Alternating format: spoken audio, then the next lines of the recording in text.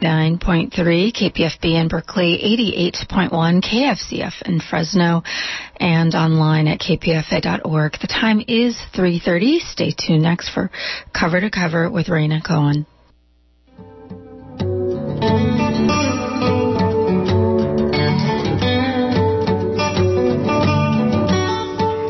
Hi, welcome to this edition of Cover to Cover Open Book, or as I like to say, Frame to Frame. For the next half hour, we're going to be talking about film. My name is Raina Cohen, and today we're going to highlight Frameline 40, the San Francisco Lesbian, Gay, Trans, Queer Film Festival. And we're going to be talking about two things. We're going to talk about the centerpiece film, the U.S. feature called AWOL, directed by Deb Cheval, who is here in studio. And before that, we're going to talk to former Bay Area filmmaker David Weissman.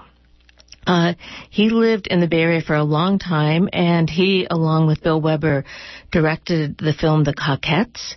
And then he did We Were Here, which it was the first film that really looked at the theme of AIDS and what happened to the gay community when it hit back then. That came out in 2011. Besides being a filmmaker, he founded the Portland Queer Documentary Film Festival, and he has attended all of Frameline, so all 40 years. So, David, welcome to KPFA. Hi, Raina. Hi. So I wanted you to talk about this new project that you're working on. I have loved your films, and not only do you make films, but you make the best trailers, both for the for Frameline and for the Jewish Film Festival. So there's a way that your creative spirit is always really alive and well in what you're doing. Well, thank you. Yes, I really appreciate your work. So you're doing a new film called Conversations with Gay Elders, and what was really stunning to me is that you're working on this project, you've already started it, and Frameline believed in you so much that you actually had like kind of a pre-screening before you were even finished, both to get, other people as potential people to be interviewed, but also to get funding for it. And people who were there were incredibly moved. So what was it about thinking about Conversations with Gay Elders that you think now is the time to make a film like that?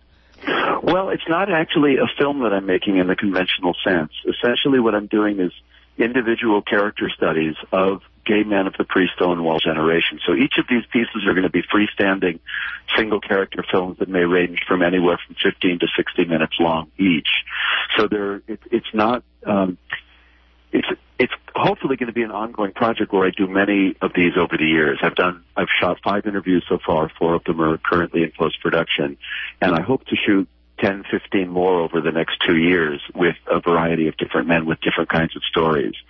And the reasoning behind this is that after I made my film We Were Here, which was very much a kind of a look back at the arrival of AIDS in San Francisco and how it impacted our community, it became more and more clear to me how little communication happens between different generations of gay men, considering that there was such a huge loss of a particular few generations during the period of the AIDS epidemic. And unlike most minorities, queer people can't really learn about our history and our culture from our mostly straight parents. So if there isn't conversation between generations, a lot of that history and culture is at risk of being lost. So the generation of men who were dealing with their sexuality before gay liberation is not going to be around forever. And then everyone else's lives, those of us who came out after Stonewall, all of our stories are different because we came out into a context in which there was already some degree of political affirmation of who we were. So I want to capture as many varieties of these stories of how men navigated the realization that they were gay when it was completely stigmatized, when it was completely invisible, when there was no name for it. So that's really what the project is.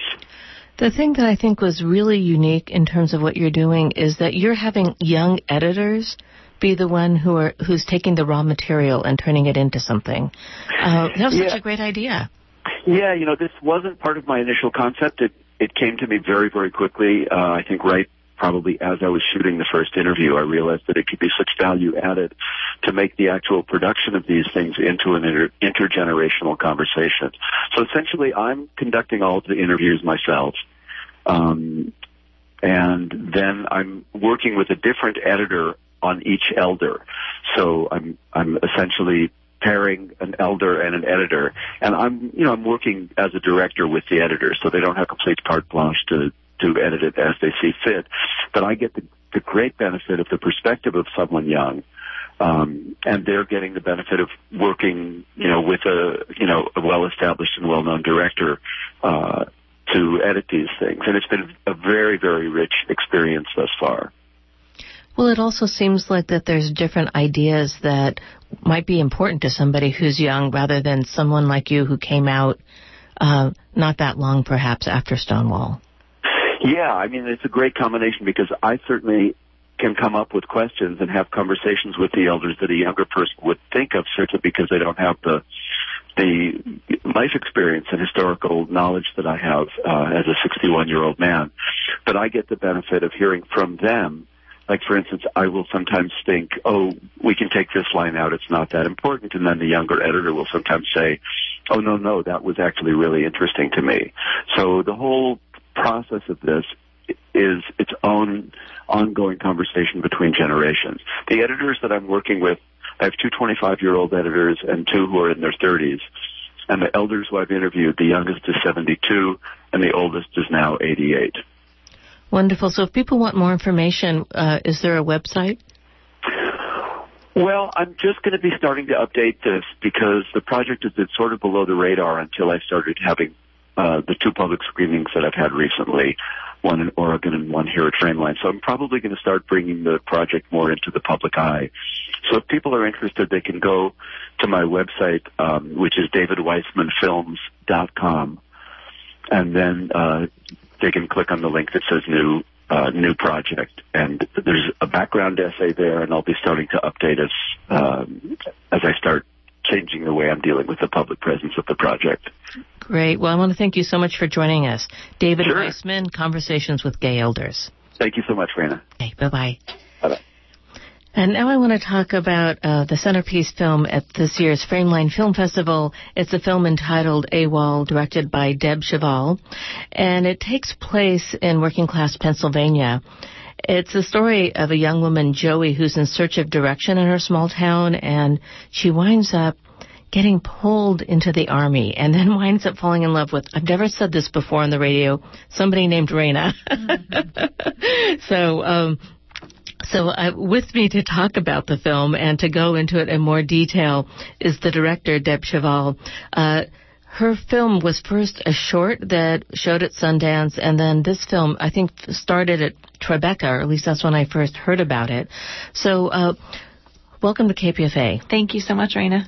So you grew up in this area, this working class area in Pennsylvania, but what sort of inspired you to make a film about these two women characters, Joey played by Lola Kirk and Raina played by Brita Wool, and this kind of relationship that develops between them? Well, I was very much interested, first of all, in shooting in that area near where I grew up. Wilkes-Barre, Pennsylvania is the closest city. It's an old coal town. We haven't really had coal in almost 2 generations. And so it's very interesting to me sort of what life is like in a post-industrial area, which I think a lot of other people in other parts of the country aren't really aware of. So the landscape and the sense of place was very important to me. And then the story developed, as you said, first from the short film, which is kind of just a condensed version that's ultimately the feature. I was very interested in lesbians in the military and who is joining and why, and who is joining and then deciding to leave and why. And so I conducted some interviews, and ultimately this is just one fictional story, but I was very much informed by some of the people I spoke with. So we don't see a lot of films that are about sort of working class lesbians in terms of, or maybe they all sort of focus when they are there kind of on the bar or in prisons, for example, in some kind of caricatured way. So I imagine that you wanted to try to capture them as real people. So how did you work on that in terms of your screenwriting and developing of this idea? I mean, I'm definitely a big workshopper. At every phase, I'm always applying for grants, and at every phase, I'm always having people read and give me feedback, So I think both of those things really help. You're not just home alone until the last day and then being like, I hope this works, but all along really trying to get feedback. And that feedback was very varied. I would send it to someone who's a recruiter in the Army and say, hey, does this scene ring true of what it's like when someone comes into the Army Recruiting Center? Or, hey, you're from a Catholic working class family. Does this feel like something the mom would really say? Just to try and really get authentic characters, because if the script is working, the film probably will, and if it's not, the film probably won't. The person who plays Joey, Lola Kirk, is amazing in this role. I mean, she lights up the screen. She's believable as someone who both knows how to flirt, but is also completely lost inside. She really captures that really well. How did you find her? Thank you. Yeah, Lola's a gem.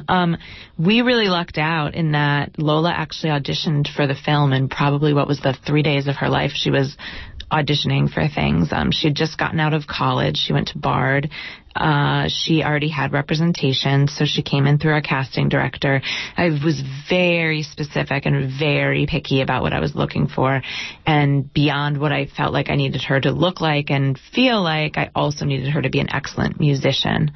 We actually were on our third day of auditions, and we were really thinking about sort of pausing and heading to LA for casting. We were based in New York casting, because it's a hard thing to find someone who looks sort of that young and innocent, but they have to be over 18 to do the nudity, so it's a very sort of tough thing to find. And the third day, the casting director, Adrian Stern, said, just check out this woman who's going to come in this morning. I think you're going to really be excited about her. And she was right. I mean, Lola blew me away. Her singing just was so moving, first of all. And she's an excellent actress. And of course, then while we were shooting the first part, we shot the movie in different parts, but while we were shooting the first part, she got a call back from Noah Baumbach. And so she went and did Mistress America, and then went on from there to do David Fincher's Gone Girl, and now is in Mozart in the Jungle. So she's having, quite the career, and we were really touched and grateful that she stuck with this film and came back to finish it. And so you shot this film in the area of this, Western Pennsylvania coal mining town. Maybe it's not Western. Northeastern, okay. So shooting a film that has a lesbian theme, what was it like shooting in that particular area? Because it seems like that there's mixed responses to queerness in the community in the film. What about for you and your crew and shooting and convincing people why their set should be part of the film? Mm-hmm. In general, I think when you get outside the city, it's really nice because people are very excited. Not everyone, but most people are very excited to have a movie shot in their ice cream parlor or country fair, or, so we got a lot of excited yeses. To be honest, we were pretty vague. We talked about it as a coming of age story, which it is. We talked about it about, a young woman's journey to, join the military, which it is, but we didn't explicitly say, we're shooting this gay lesbian love story and there's lots of nudity in it. It was never like that. So. And what do you think would have happened if you had? First of all, I think, some people certainly would have said no, absolutely, to the locations. And some people, I think, just might have been too curious. And you're trying to protect the actors at all times and make sure the set is a comfortable and safe space for them. So as much as we could not have curious people who just wanted to see what was happening around, the better. So I want to talk about the character Raina, who, is a very difficult person in a number of ways. First off, she's somebody who has a reputation as willing to sort of sleep with anybody. There's a kind of ruthless, destructive quality about her. She is married and has a couple of kids. It's unclear what motivates her internally. And and for whatever reason, Lola falls in love with her. So it means that we as the audience also have to figure out how to fall in love with her enough that we want to watch her. Even though there is a sense that there is something really destructive about anybody being in a relationship with Raina. Not me, but this character. So I'm wondering about how you thought about it, because it's precarious. It's often we have characters that we don't really like, but when it's a love story, we really need to create something that feels viable. Brita Wool, who plays Raina, I think is a fantastic actress, and we talked a lot about her character and really sort of developed her together. I think deep down, Raina is someone who's very motivated by fear, and she's always been sort of the prettiest girl in town and used her sexuality to get what she needs, and growing up in this sort of rural Appalachian poverty that we see her living in, she clearly needs a lot of support and help from other people. So I think she's very good at getting what she wants, and she's really fun to be around. She has this joie de vivre, and she clearly has all these friends who like her, and, people, it's not surprising, I think, that Joey falls in love with her. But like you say, we see how dangerous it is for Joey and how destructive, because, as Raina very frankly says at the beginning of the film, she's not leaving this town with Joey. This relationship's not really going to happen. She's actually very honest the whole way through, and Joey just sort of doesn't want to hear it. But I think, what's compelling to me about her is how fragile she is. Underneath, I think that joie de vivre is really someone who's petrified to leave her little 900-person town, much less the state of Pennsylvania, and so she's constantly dreaming of this freedom that Joey, I think, very much as a younger person and a person who's not married and doesn't have kids, really symbolizes for her. It's interesting because in some ways the danger that Raina represents is also similar to the danger that the military represents, the army.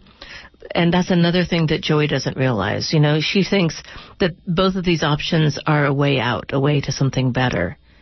So, but at the same time, we as the audience are saying, go to college or whatever it may be, do something that is taking your talents, even becoming a whatever, that there's something that's there in terms of the intensity of what's happening. Yeah, I think that this movie is very much about class and the opportunities that young people in this country have and don't have. And I think we've been really lucky in that our audiences so far have really picked up on that, and that's very much been what the conversation is about. So I think for Joey, in a way, the army, it feels much more realistic and attainable than college, which just feels not really possible to her. And I think deep down, Joey very much knows that she's someone who has a bigger life ahead of her, and she's sort of willing to try whatever will allow her to get out of the fate that's clearly been written for her. That's, what she's already seeing her sister, for example, play out. Right. So we're talking with Deb Cheval. Her film AWOL is playing at Frameline. There's 2 screenings, one this evening and one on Saturday, which we'll go into in a little bit. So there's a lot of different elements in this film. There's the way that Lola is somebody who can sing her passion, which is, incredibly beautiful. She thinks she's really drawn to religious music in a way, but that there's a way where she is that there's some part of her that's always alive, that is always engaged in something, which is really interesting. And then there's another way where at one moment there's a scene which I think is quite hysterical, where she winds up connecting with these college women who are sort of use deconstructionist language and understand, I guess, class on a theoretical level rather than on the same kind of level. And you realize, oh, wait, these people are actually living so close to each other and yet are in such different worlds. Is that what it was like for you growing up?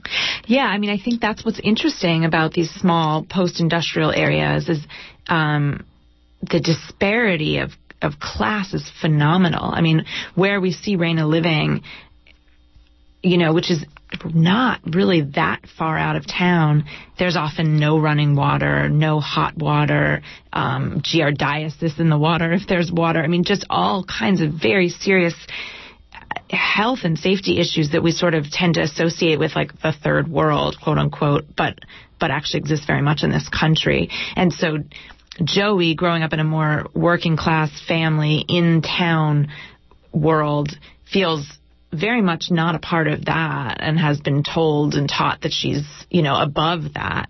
And yet then there's this whole other small but significant world of kids whose parents are doctors or lawyers or, a sort of owning class of people who,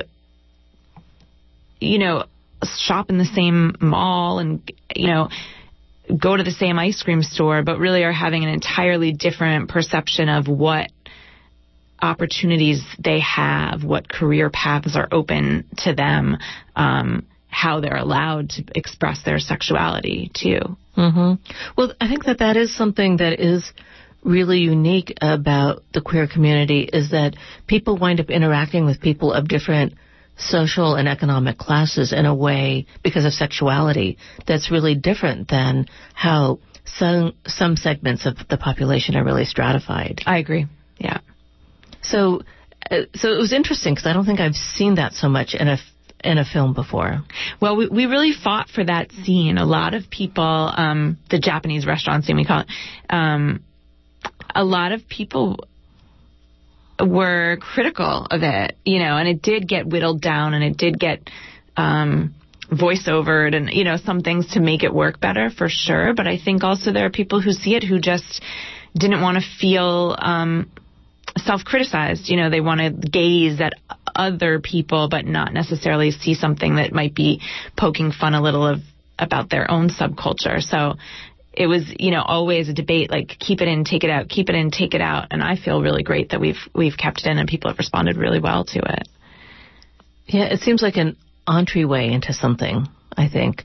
So this film I know has showed at Tribeca and other film festivals. Has it showed at all in more working class or rural communities? Well, we just premiered at Tribeca, so this is our third festival now. We did Provincetown. Now we're here and we'll do Outfest. So it will have, a big, long life, but this is just the very, very beginning. Oh, I see. So, so far it's just been in the kind of the festival circuit. So nobody in the community has seen it yet.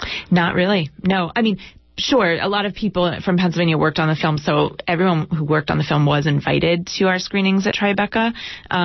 So definitely some awesome characters came, some parents of the kids and some guys who play cards in the, scene where Joey comes to Roy's trailer. So there's definitely been people who maybe the film is about, that have seen it. But on a large scale, no, it hasn't played in rural America. It's not available yet on the internet or in Redbox or anything like that. But hopefully.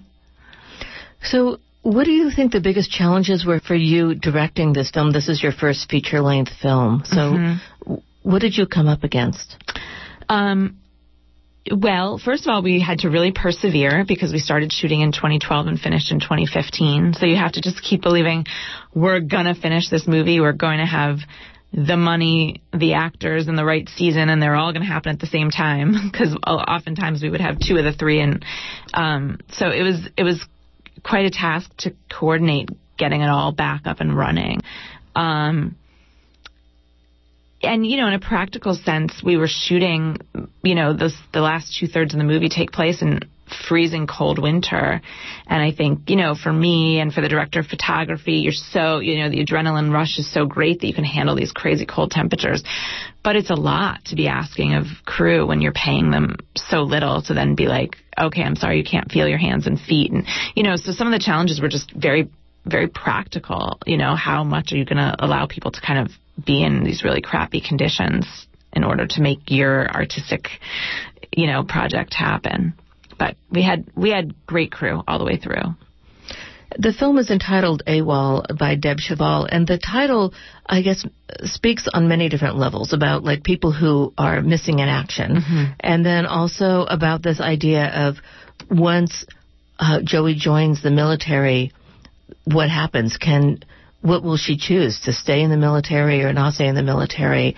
And so it seems like that there's a lot of different pulls in this film in terms of what you're trying to communicate. I think that there's the subtext has to do with the impact of the military and the impact of the military, of why somebody would choose that as an option, and then not knowing what was going to happen to her when she is in the military. How does she find herself? Like, is it a road to something or a road away from something, I guess, in some kind of way? And you said that you did some interviews in advance with people who had been in the military. Was that something that you wanted to address in a subtle way in the film? Well, in general, like I said, I was curious about sort of who's joining, in this post 9/11 world where that serving in the military might actually be quite a dangerous thing to do, right? Who's joining and why? And one of the people who was most interesting to me, her name is Skylar James, and she had joined the military really on a whim. Like, the way she told the story was, she was in an argument with her mother, and she went with a friend of hers to get ice cream. And in the same strip mall where they got ice cream was the Army recruiting center. And she just walked in a sort of, this will really piss off my mom. And here was this, incredibly, life-altering decision that got made on a trip for some ice cream. And then while she was in AIT, which is sort of the next thing after basic training, she was getting sort of, harassed for being gay. Some people saw her in the mall on a day off holding hands with a girl she was dating, and she started to get really afraid about being deployed overseas and the kind of treatment she might get in a situation that was a lot less monitored, perhaps. And so she tried to get to see an Army psychologist and talk about it, and they said, you're being deployed very soon. When you get back, we'll deal with it. And she was so scared that she hopped in her friend's truck and left the base and drove to Canada and sweet-talked their way through the border without ID, and then has been there for years now, living in Canada, unable to return to the United States. And what was so compelling to me about that was that I think I looked at a story like that wanting it to be about militarism and some, awakening about the realities of U.S. militarism, but it was so much more sort of young and innocent and impulsive, that she's making these decisions much more from this very personal place. And so that really informed the writing of Joey, just remembering, what does it feel like to be 18 and to feel so trapped and told by other people what you can and can't do, and what does it feel like to, believe that you deserve better and more? Well, we're speaking with Deb Cheval. Her film AWOL shows this evening, 6:30 p.m. at the Castro Theater in San Francisco, and then this Saturday, June 25th at 7:30 at the Piedmont Theater in Oakland. If you want more information about Frameline and the film festival, which runs through Sunday, you can go to frameline.org. Frameline 4D, the San Francisco International LGBTQ Film Festival. I want to thank you so much for joining us. Thank you, Raina.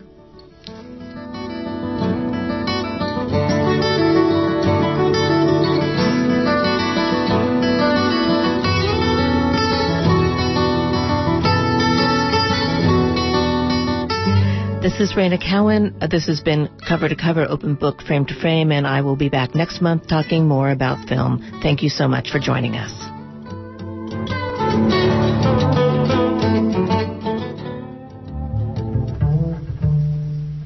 Is making a difference important to you? Is charitable giving one of your core values? Like many people, you'd like to know that the causes and organizations you care about today will continue to thrive in the future.